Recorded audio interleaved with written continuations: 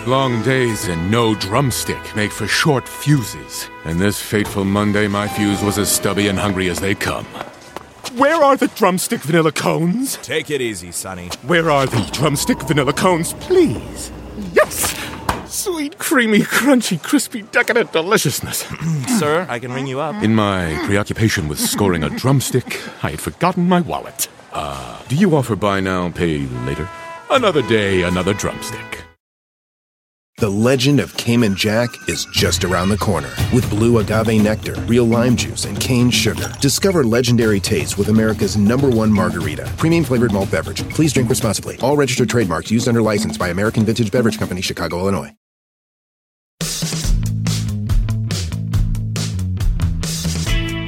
Hi, I'm Anna Marie Cox, and welcome to the 200th episode of With Friends Like These. I wish I could say it does not feel like it's been that long, but it really does.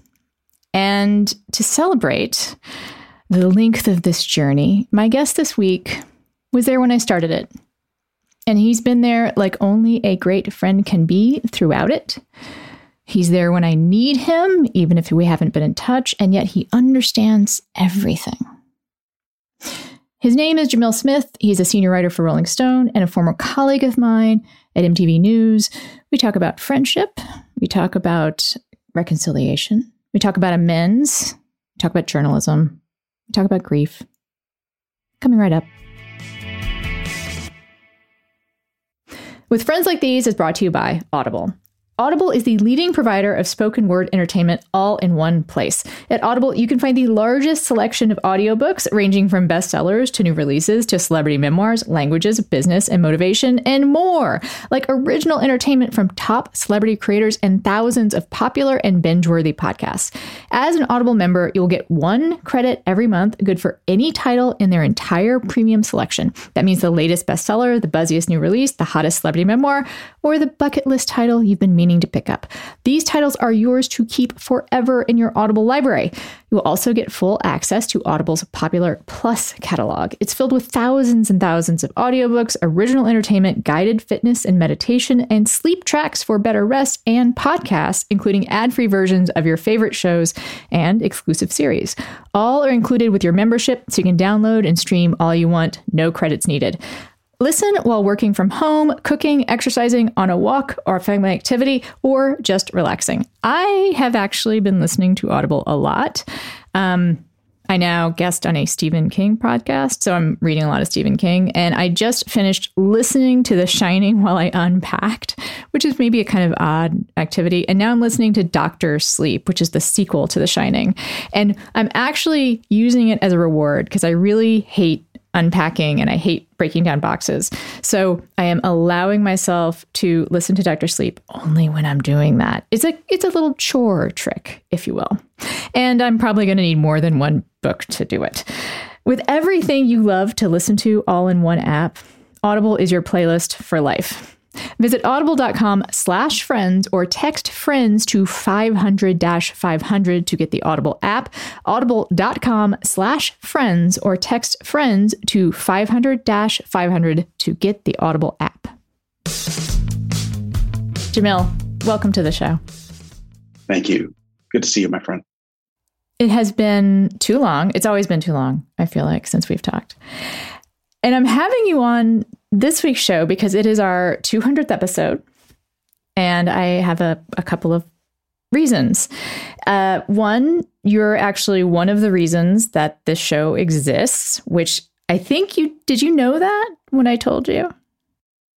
I think I knew that, which is a peculiar thing to say, obviously. But I think you've told me before that in fact was the case. And I'm still honored anew every time you tell me. Well, thank you. And we'll get into sort of the reasons, besides just being an inspiration as a journalist, of course. And then the second reason I wanted to have you on is that we're at a transition point between our themes that we kind of pick every once in a while. We just finished up our Good Intentions season, or, a few months of Good Intentions. And we're about to dive into forgiveness and reconciliation. on a lot of different levels. It's looking like there's going to be a lot of criminal justice reform, which I don't mind that being a through line on that season. But we're thinking about it in a lot of different ways, too. The overarching idea is that we are at a time when we're maybe supposed to be doing that. Who knows? And I just think that you and I can have a conversation that sort of bridges those things. And you've been writing a fair amount about some of those topics. Indeed.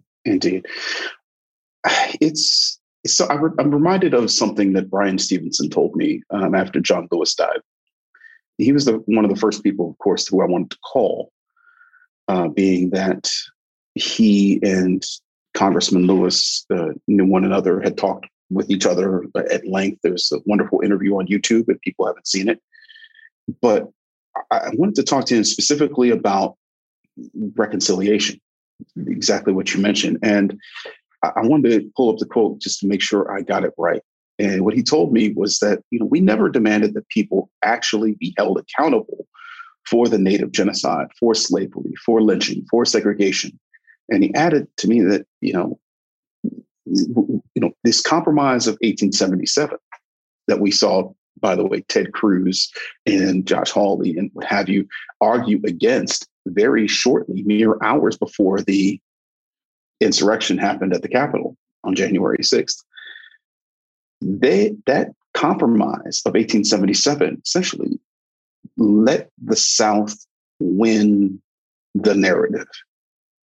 The North, of course, preserves the Union in a physical sense, but the South is allowed to not merely start a campaign of racist terrorism that lasts for generations, and basically arrest any progress that was being made by African Americans under Reconstruction.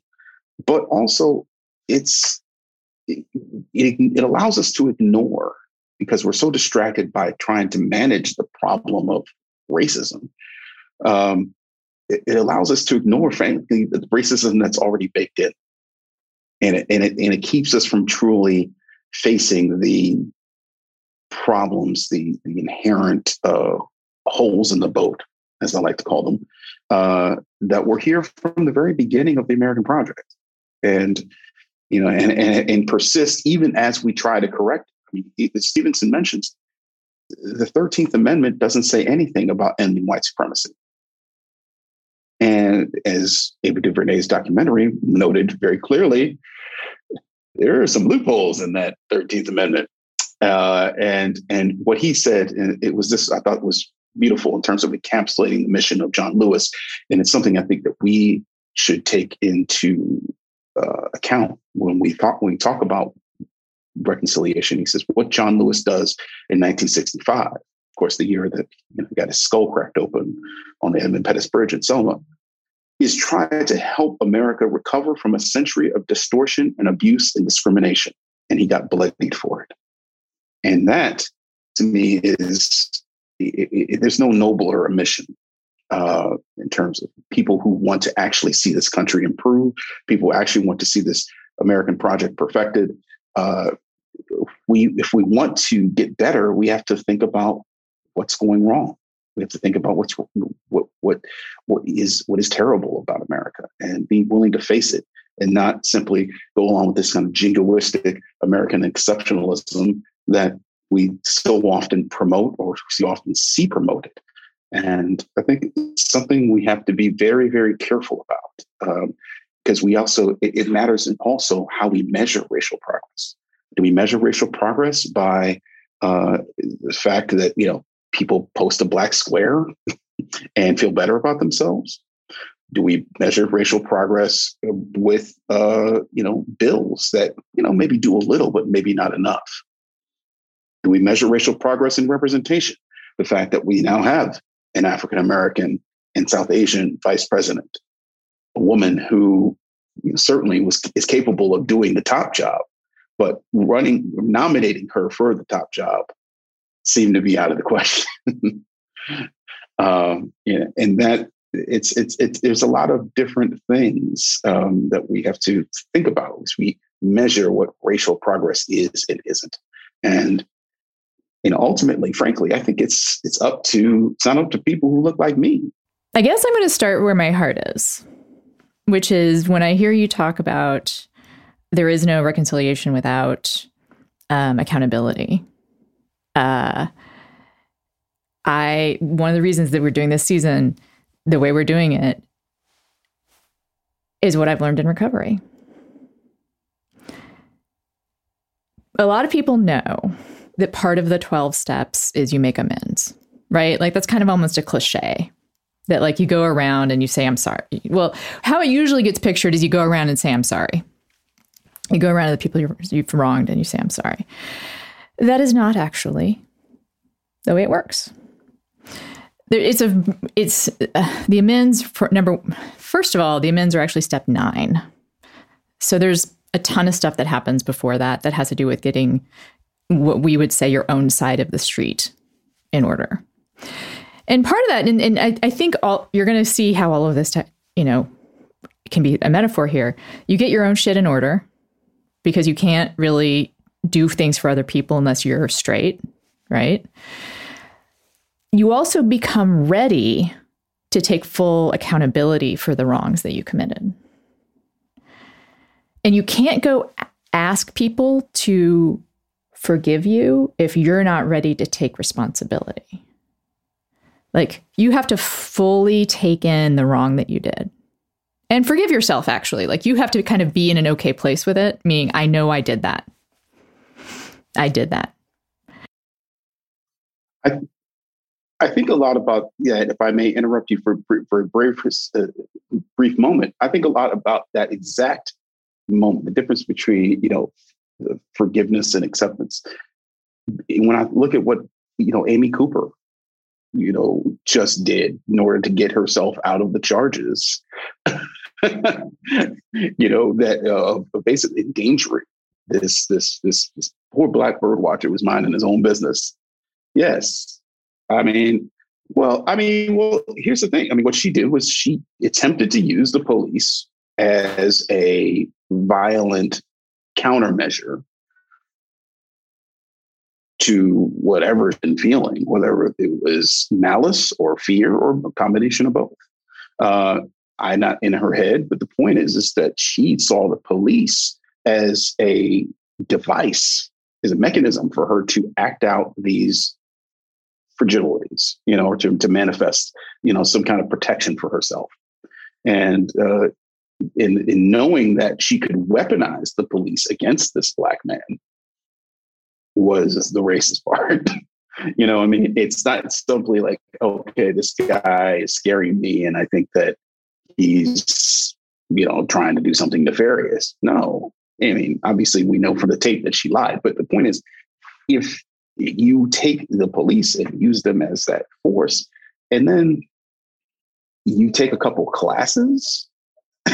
She according to the recovery, I think she did a therapeutic program that included instruction about racial biases. That's according to the Times.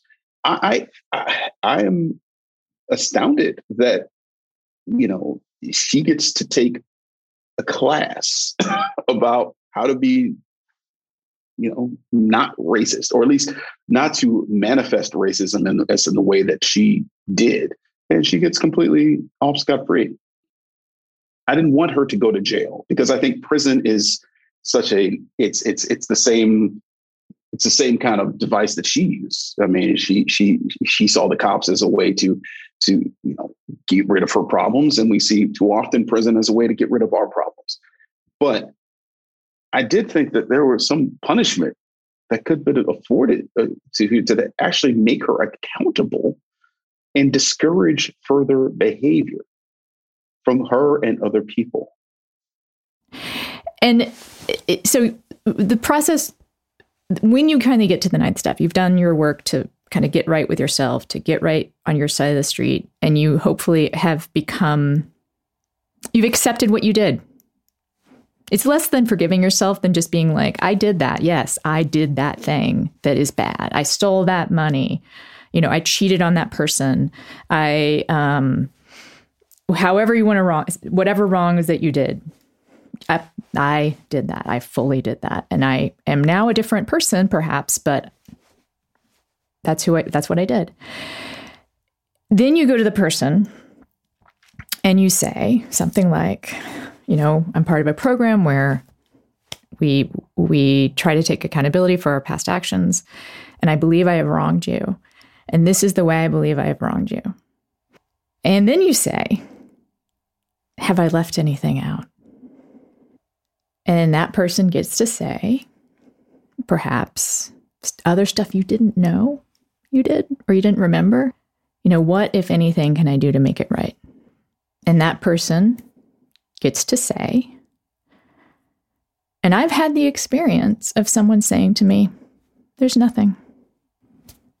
And I'm glad you're sober, but I can't forget it and I won't forgive you. And you have to be okay with that. Too often, frankly, we've been, I know writers like Kiese Laymon have written about, I know we as Black folks have been indoctrinated pretty much from the crib by this country to forgive white people. This is something we are taught to do. And as Kiese wrote, I think it was about right after Charleston, the Charleston massacre, we are taught to forgive. And this is how we incorporate shame, because we've forgiven someone who has never asked for that forgiveness, but also hasn't done the things that are required to earn that forgiveness. And we just do it because I guess the Bible tells us so. Mm-hmm. No, but I mean, in terms of, these are things that we're taught. These are things that we're taught too, because it's a good and Christian thing to do, to forgive. When, what if that forgiveness costs me? What does that forgiveness cost me? I talk about it all the time. Both the idea of taking responsibility for the stuff you do amends for and for good intentions not being enough. And I think that anyone who's a regular listener has probably heard, and understands the whole, I'm a part of the structure of white supremacy and I need to do something about it. And this is where I'm going to bring up how you helped start the show. Because I think prior to working at MTV News, I think I would have called myself I'm still very to the left on economic issues. I would call myself radical on some issues and very aware of, all the different kinds of racism and structural inequalities there are in the world. But I think I was not aware of my whiteness, if that makes sense. I wasn't as aware as I am today, at least, of how it functions in my everyday life. It's one thing to say, yes, I'm white, I benefit from white supremacy. Right. Okay. It's another thing to be in my life, I get blinded to things. And the specific things I'm talking about have to do with working in the newsroom, which was so incredibly diverse. It's the most diverse newsroom I've ever worked in. And it was life-changing.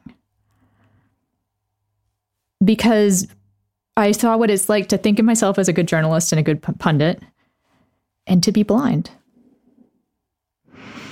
Because you and some of the other people at MTV News were the first people I heard say, don't count Donald Trump out. America's more racist than you think. And it's not a cynical thing to say. It's really not. I mean, obviously, because it happened, and B, because, I take no pleasure, obviously, in being correct in that regard. But I was at the Javits Center on election night covering the Hillary rally, and almost to a person, folks were saying, "Oh, it's going to be an early night," and hey, we're really confident and all this stuff. And I get that. I mean, when I'm watching my team playing a game, usually confident that they'll win. But Kansas City Chiefs thought they were going to win too. You know what I mean?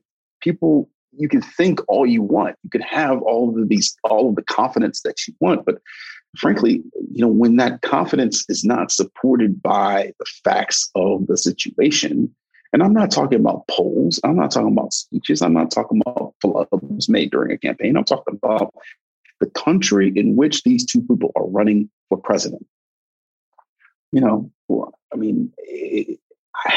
I do think that the notion of surprise is overused in our business. Like, oh, I'm so surprised, or I'm not, because I think that's like a defense mechanism that people use, and ultimately it doesn't have much utility. But I do think it is important to note why people weren't surprised about Donald Trump, and the fact that we wouldn't be surprised if another one came down the pike.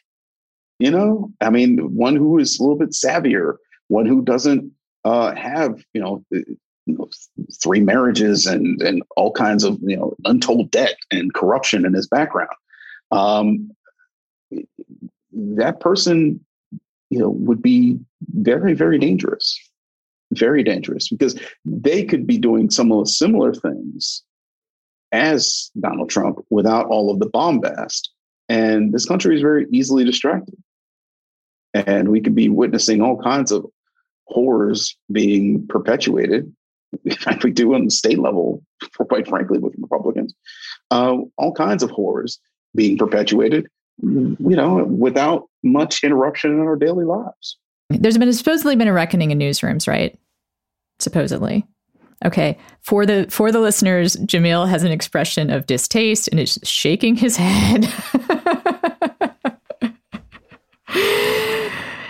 I swear I read a bunch of articles. And it is true that the New York Times had a revolt of sorts. Oh, and indeed. But the fact that that was even necessary in order to literally, defend the sanctity of personhood of the people who work there and other Black folks who read the Times, say, hey, having Tom Cotton write an op-ed is probably not the best idea in terms of, even just entering a different viewpoint into the economy of ideas. It's something that unfortunately was necessary, because I was really waiting for a lot of the white Times staffers to step up and be like, hey, this is wrong. We have people here who have gone through, untold horrors and are dealing with untold pressures, things that we certainly don't have to deal with working for this newspaper. They just recklessly, I wouldn't say recklessly, because I do know that there was thought put into it, but the fact that was put on the page, and you have, I don't know, does that represent a reckoning? I don't know if it does. I think it's a flashpoint. And I think it's something we should pay attention to.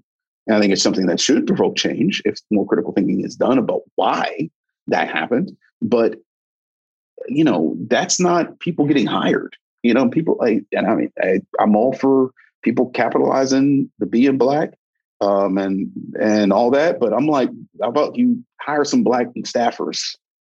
How about you hire some Black editors? How about you, invest some resources in growing your audience amongst African Americans? That to me is a lot more significant than you changing the capitalization of a word. And it's going to have a lot more enduring positive effect than you saying, hey, we capitalized Black and now we're down with the cause. But I do want to ask you, on the political side, do you think there's stuff that newsrooms are missing outright? Yeah. I think that there is certainly the power of, activists working on the ground, until it manifested in protests across the country. I don't think newsrooms as a whole had an adequate grasp of where that movement came from. It's one of the reasons why I wanted to do the cover story that I did last summer for Rolling Stone, which is about, the genesis of the Black Lives Matter movement, and have the women who started that movement reflect upon this particular moment. And as we saw last summer, it can be a tipping point or it could be a flashpoint. Those are two very different things. It could be a tipping point for folks to, feel better about themselves. And, hey, we were out in the streets. I've seen now, this is an interesting way to note it, but as a newly single person, I've seen, women with, pictures of themselves at protest rallies with Black Lives Matter signs in their dating profiles. And I'm like, okay, if you want to signify that, you have a certain particular politics, and I guess that's one way to do it. But guys, we have so much further to go here. And getting out in the street is about, a very specific set of goals that organizers put forth, or depending upon that particular action. But it is just the beginning. And yes, it's easier for me in my lofty media perch for me to say that. We're like the consultants of the political world. We like to tell people, what's wrong, but not actually have to go about the business of fixing it. And so I can respect that people might hear that and say, well, you're just, you're a journalist, for goodness sakes. All you're doing is telling stories. And what I try to do, and I feel like what we try to do in our business is try to reflect the world around us, as accurately as we possibly can, so that we can help people better have most useful information that they can going forward. And that's been my mission, since I got back into this side of the media business. We have to pause this discussion in order to support it with ads. With Friends Like These is brought to you by BetterHelp. Did you know there is a national therapist shortage? On the one hand, great news, people are getting help. On the other hand, there's a shortage. A lot more people need help. Because maybe you've noticed, we're in the middle of a global pandemic, suffering under circumstances humans were not built to endure. And if you're having trouble finding a conventional therapist in your area, try BetterHelp. BetterHelp will assess your needs and match you with your own licensed professional therapist. You will connect in a safe and private online environment, making it convenient, and you can begin communicating in under 24 hours. It is not self-help, it is professional counseling. You can send a message to your counselor anytime and you'll get a quick and thoughtful response. And you have weekly video or phone sessions, all without ever having to sit in an uncomfortable waiting room or leave the house in general. BetterHelp is committed to facilitating great therapeutic matches, so they make it easy and free of charge to change counselors if needed. The service is available for clients worldwide, and it's more affordable than traditional offline counseling. But if you need it, financial aid is available. And there's a broad range of expertise, which may not be available in many areas. There are licensed professional counselors who specialize in depression, anger, stress, anxiety, relationships, sleeping, and trauma. Anything you share is confidential. You can check out the testimonials posted daily on their site. So many people have been using BetterHelp, they are hiring additional counselors in all 50 states. Start living a happier life today. As a listener, you'll get 10% off your first month by visiting betterhelp.com/friends. Join over 1 million people who have taken charge of their mental health. Again, that's BetterHelp, HELP.com/friends. With Friends Like These is brought to you by Birchbox. I do not, as a rule, wear makeup. If you have seen my Instagram live videos, you probably realize this. I am pale, I have blonde eyebrows and blonde eyelashes, and I have better things to do than to try and make my eyebrows appear. However, I care a lot about my skin, especially sun damage. I'm a redhead. My risk for skin cancer is high. I am always on the lookout for great sunscreens and great moisturizers. I love a good mask, but I don't want to spend time on websites like reading reviews or going to a department store and asking people for advice. What it boils down to is that, like most of us, I want a simple and personalized way to explore my skincare options. I am less beauty obsessed and more, as Birchbox puts it, beauty casual. And the best way to really get to know new products is with expert guidance from Birchbox. Birchbox is a service that exists to simplify all of the beauty and grooming products out there just for you. Instead of overwhelming me or you with every product out there, they only tell me about products that are going to be worth checking out for me. Every month, the experts at Birchbox select 5 deluxe samples tailored to your unique beauty profile, put together a cheat sheet that tells you what to use and how, and wraps it up in a beautifully designed box. You can test drive products at your own pace and on your own terms. And when you find something you like, you can buy the full size on Birchbox.com and earn loyalty points for doing it. And if something's not for you, you haven't spent time or money or effort finding that out. Join the Birchbox community today by heading over to birchbox.com/withfriends or use promo code withfriends to get 50% off your first box when you subscribe for at least 3 months. That's promo code withfriends at birchbox.com/withfriends for 50% off your first Birchbox. One more time, birchbox.com/withfriends, promo code withfriends. Long days and no drumstick make for short fuses. And this fateful Monday, my fuse was as stubby and hungry as they come. Where are the drumstick vanilla cones? Take it easy, Sonny. Where are the drumstick vanilla cones, please? Yes! Sweet, creamy, crunchy, crispy, decadent deliciousness. Sir, I can ring you up. In my preoccupation with scoring a drumstick, I had forgotten my wallet. Do you offer buy now, pay later? Another day, another drumstick. Coming right back. And it's funny. And I want to note that diversity in newsrooms is about more than race. I think one of the real weaknesses in American media is disability representation in journalism, or visible disability representation in journalism. Lord knows a lot of us have our mental health issues, and those count. And maybe we can talk about those. But I feel like that's a story that I don't see enough, including like I had Alice Wong's been on the show a couple times. She's a disability rights activist.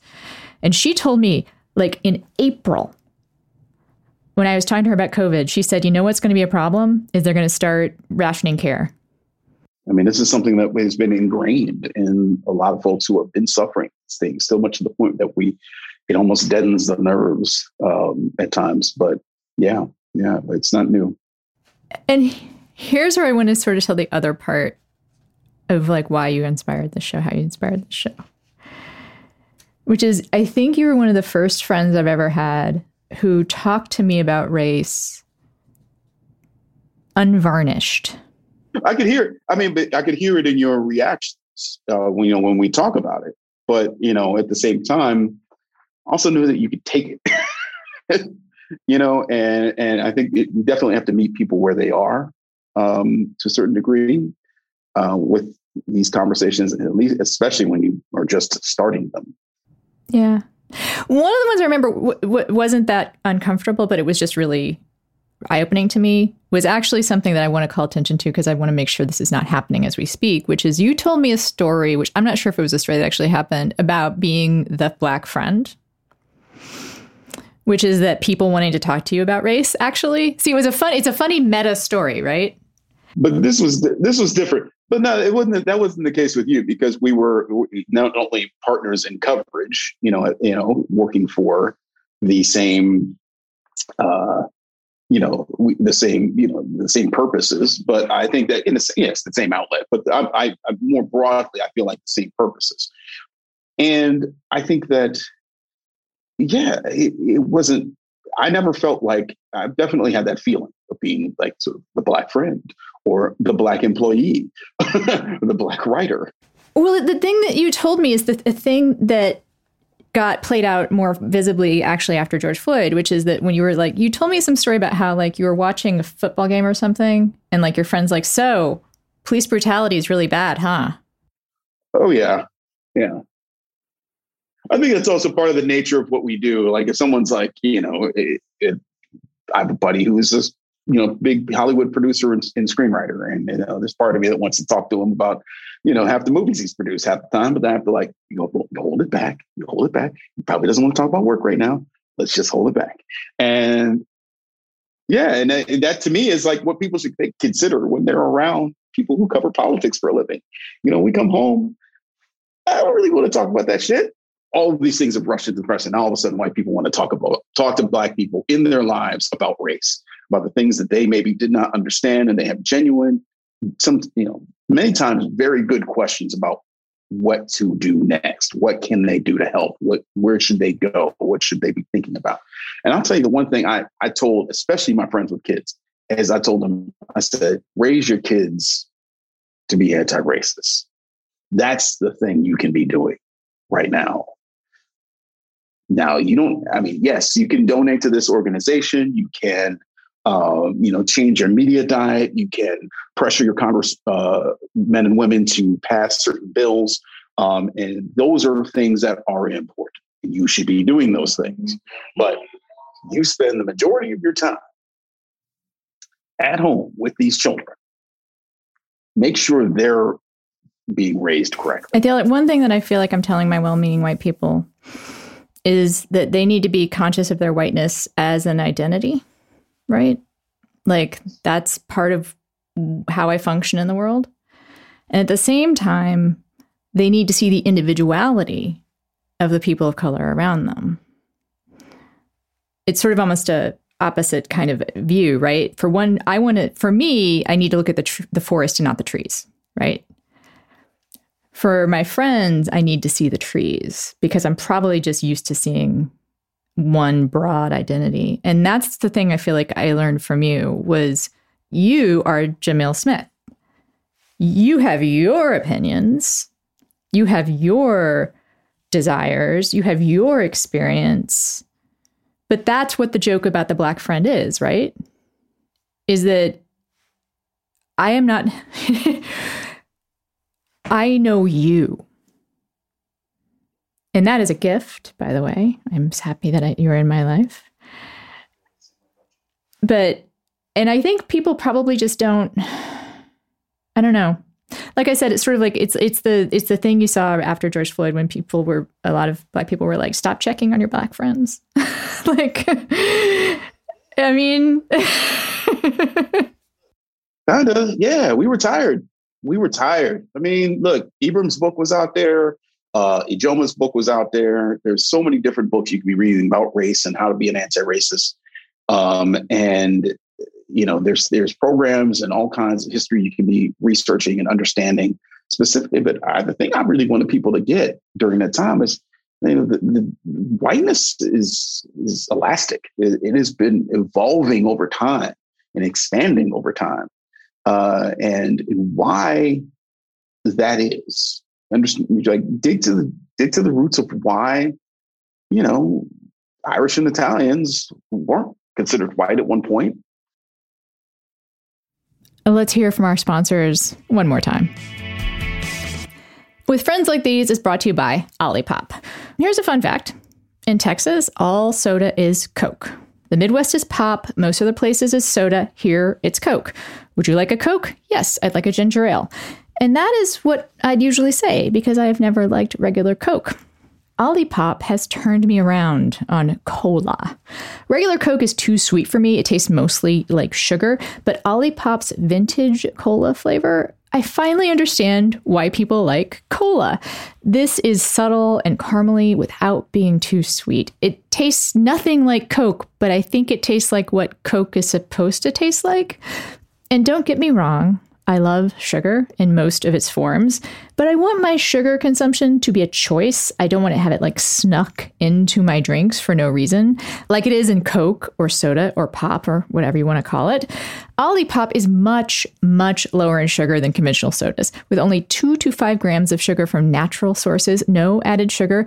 The vintage cola has just 2 grams of sugar as compared to regular Coca-Cola, which has 39 grams of sugar. Their orange squeeze has 5 grams of sugar compared to orange Fanta, which has 44 grams of sugar. All of their products are non-GMO, vegan, paleo, and keto-friendly with less than 8 net carbs per can. They are so confident that you will love their product, they offer a 100% money-back guarantee for orders placed through the website. And you're going to want to order through the website. We have worked out an exclusive deal for With Friends Like These podcast listeners. Receive 20% off plus free shipping on their best-selling variety pack, which includes that cola and also root beer and ginger ale and cherry cola as well. This is a great way to try all of their delicious flavors. Go to drinkolipop.com/friends or use code FRIENDS at checkout to claim this deal. That is drinkolipop.com/friends. The discount is only valid for their variety pack. Olipop can be found in over 3,000 stores across the country, including Whole Foods, Sprouts, Kroger's, Wegmans, and Erewhon, but you're going to want to order online. This episode is brought to you by Public Goods, the one-stop shop for sustainable, high-quality, everyday essentials made from clean ingredients at an affordable price. Everything from coffee to toilet paper and shampoo to pet food, Public Goods is your new everything store, thoughtfully designed for the conscious consumer. Rather than buying from a bunch of single product brands, Public Goods members can buy all of their premium essentials in one place with one beautiful, streamlined aesthetic. Public Goods searches the globe to find clean, healthy, eco-friendly, and innovative products. I am currently very into their cleaning products, and here I would include the cleaning of your house and the cleaning of your body. They all smell delicious and different. So I don't think I smell like my kitchen counters, but I wouldn't mind if I did because they smell great. And I was looking on the site today because I'm here in Texas and my pantry is suddenly very empty. So I need to fill it, and there are a lot of choices on Public Goods. There is broth, nuts, tuna fish, chili, almonds, chocolate, coffee, so many things, and they all look beautiful. If you would like to try Public Goods, we have worked out an exclusive deal just for With Friends Like These podcast listeners. Receive $15 off your first Public Goods order with no minimum purchase. That's right. They're so confident you will absolutely love their products and come back again and again. They're giving you $15 to spend on your first purchase.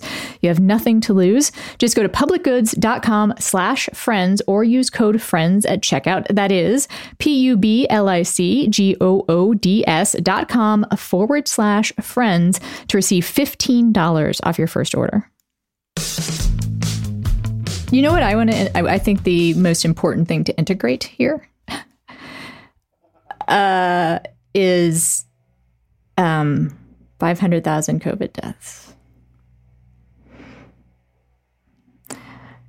And you and I had a little moment. Well, you and I have little moments all the time, but I think it's so easy to forget the enormous weight of grief that's on all of us. Some of us more than others, and some of us have more particular systemic issues to overcome. I got to understand and comprehend grief in a whole different way, because normally I experience grief when I lost something or someone that I wanted to keep. And in this case, I was not doing that. I was, not, without any ill will, but it was time to move on. And I was losing something that I definitely did not want anymore in my life. And with doing that in the midst of so much death and calamity and loss, it definitely made me at times undervalue what I was going through or sideline my pain or whatever I was, enduring for the sake of what is, what's happening in the world.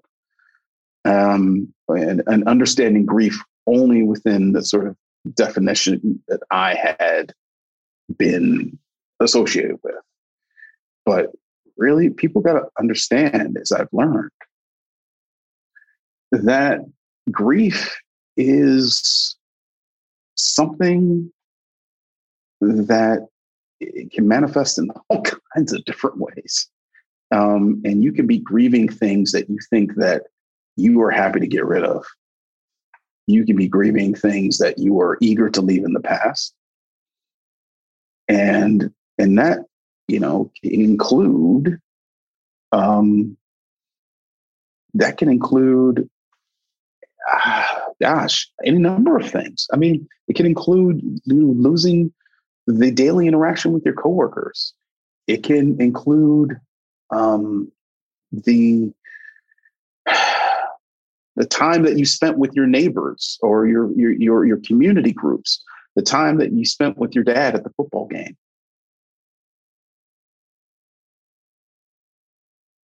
And that is worthy of grieving. I've also, have experiences of other people in my life who are recovering for various things since then. And that education continues. And I just encourage people, it doesn't have to be about racism. It doesn't have to be about misogyny or,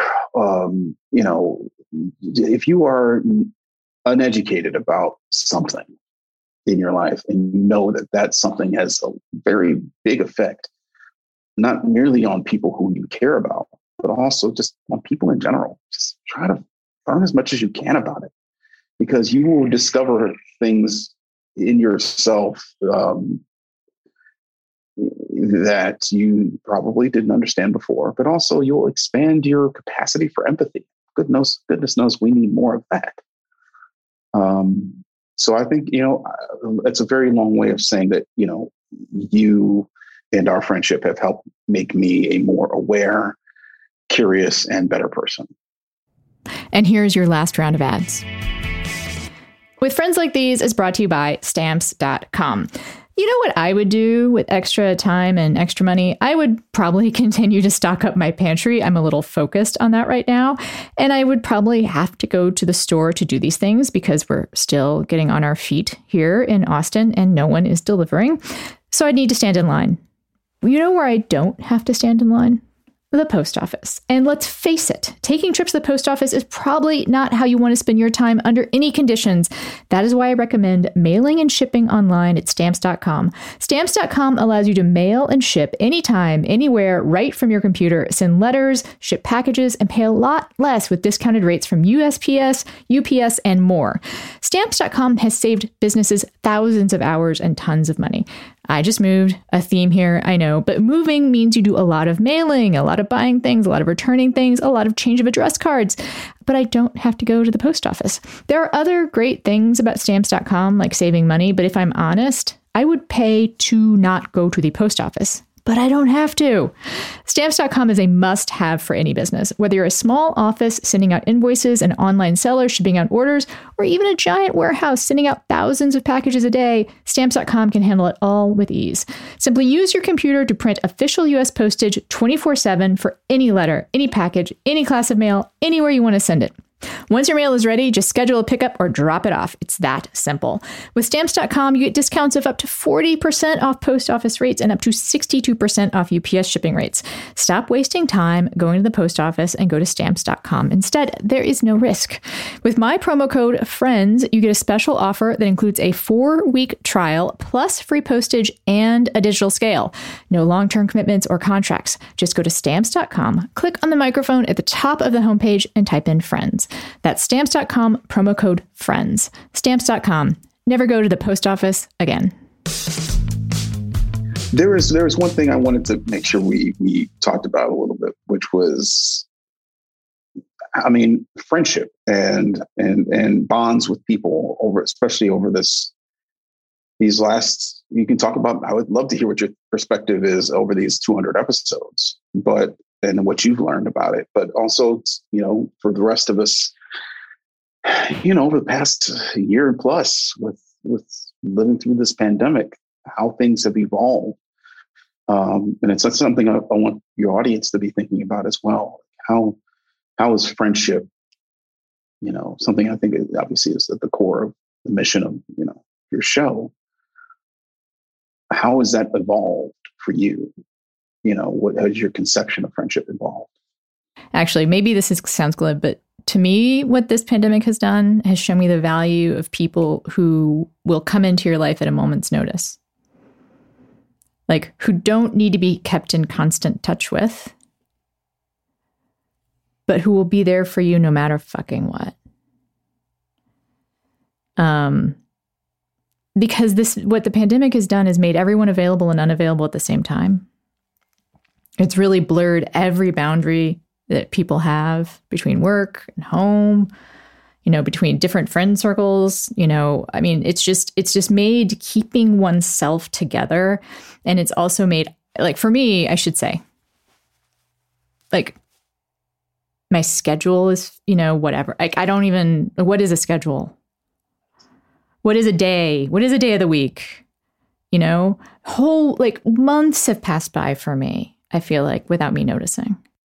No, it's the thing is, it's wonderful to have, friends who, will be there for you, who will challenge you when the moment is right. But also, the friends who look, I don't want a friend to ever be at my disposal. I just know it's like knowing that this person is out there who knows me.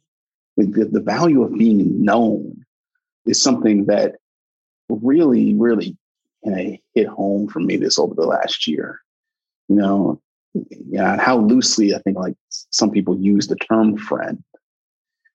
And I've really taken to using it immediately for those people who really know me, who really know something deep about me, who know my character. And I advise people to rethink how they use that word and perhaps be more judicious with it.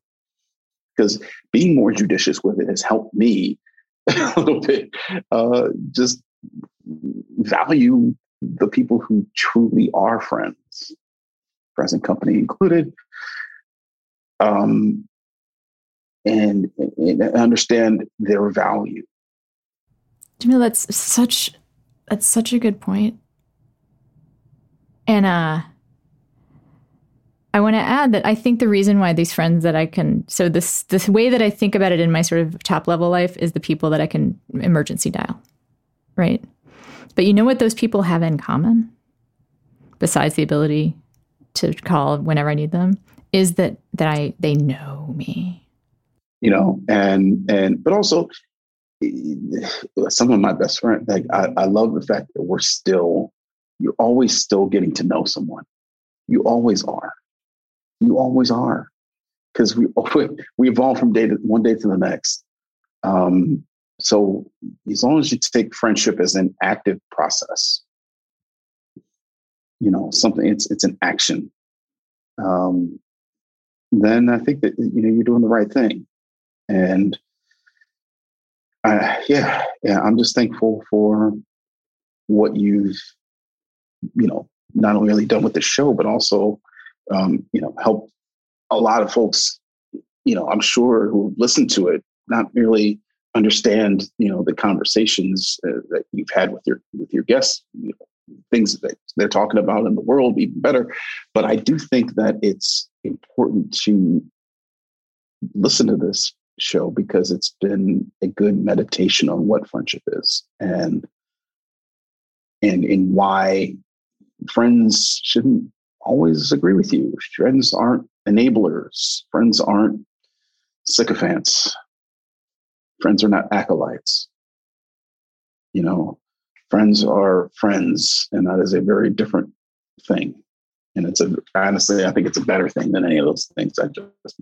It's funny. I said we were going to wrap, but I could go on, because the other thing that I feel is really important to say about those friends that are my best friends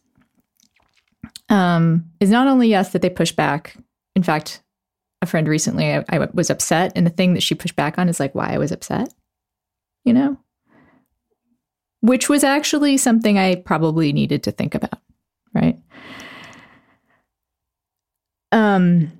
Is that friendship is not we can say it's give and take, but there's no fucking scorecard for it. It's it's important, when you think about a friend, you can only take in doses to reevaluate that friendship. It's like, if you can only take a certain amount of your friend, is that really somebody that you want to be friends with? Is that somebody you genuinely enjoy being around? A friend, it's not a loyalty contest. It's not something you earn tenure for. You should be there for, you should have relationships in your life that help you blossom and that help you produce good things in the world.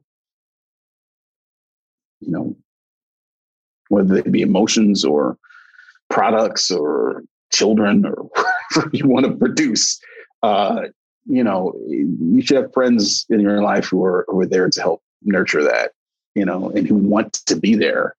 Because if you just want I would never want to be around somebody who would just take me in doses, ever. I feel like I should add something really important, which is being that friend that people can call.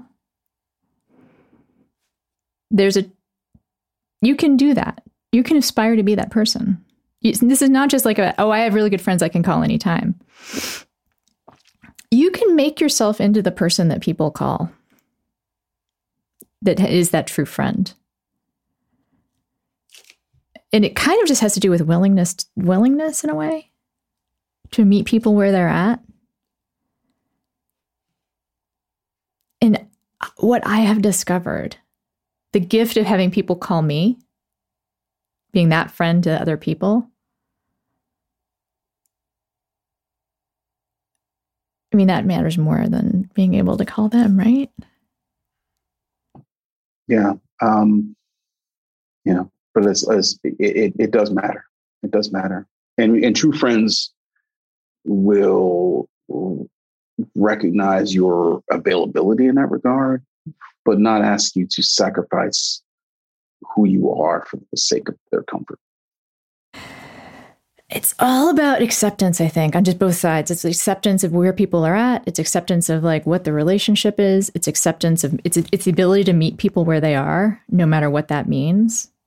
That's how people decide. I mean, I feel like that's I don't know. I mean, friendship is pretty elusive too.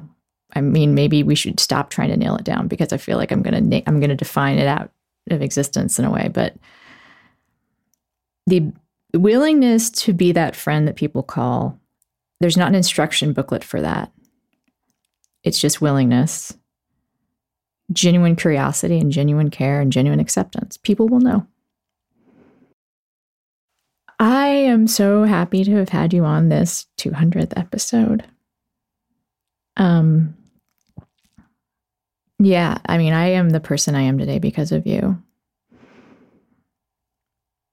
And I know that I'm going to be the person I am in another 200 episodes because of you. And I can't thank you enough for being on today. Thank you, my friend. This week, we're highlighting 2 organizations on the ground in Texas where the freeze is over, but the disaster is very much still unfolding. First, Austin Area Urban League, affiliated with one of the nation's oldest Black advocacy groups. They are at aaul.org. You can find out more and, of course, donate at aaul.org. And then there's a mutual aid group, Feed the People Dallas, founded and led by Black and Latinx women. They are at feedthepeopledallas.com. Again, that's feedthepeopledallas.com. And though the Urban League is a lot older than Feed the People Dallas, they both are founded on the same principle. You're not just giving money, you're helping to grow a community. This show is a production of Crooked Media. It is produced by Allison Herrera with assistance from Izzy Margulies. This episode was engineered by Louis Lino, and Whitney Pastrick is an advisor on domestic and financial issues. I hope she gets another dog. And now, more than ever, please take care of yourselves.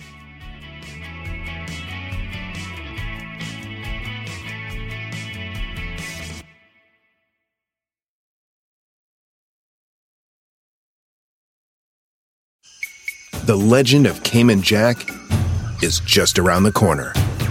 mixed with blue agave nectar, real lime juice, and cane sugar for the perfect balance of sweet, salty, and sour every time. Discover legendary taste with Cayman Jack, America's #1 margarita. Premium flavored malt beverage. Please drink responsibly. All registered trademarks used under license by American Vintage Beverage Company, Chicago, Illinois. They say plants like music. Yeah, no, like really, they respond to the vibrations of it, which means that this playlist you're listening to, the plants are too. You know what else plants like? Organic soil from Miracle-Gro. It's made with all the best stuff like wood fiber and compost. Plus, it's OMRI certified organic, which officially means it's made with superior ingredients. And when you give your plants the stuff that makes them happy, they won't judge you on your iffy playlist. Hear that, plants? So go ahead and give them Miracle-Gro.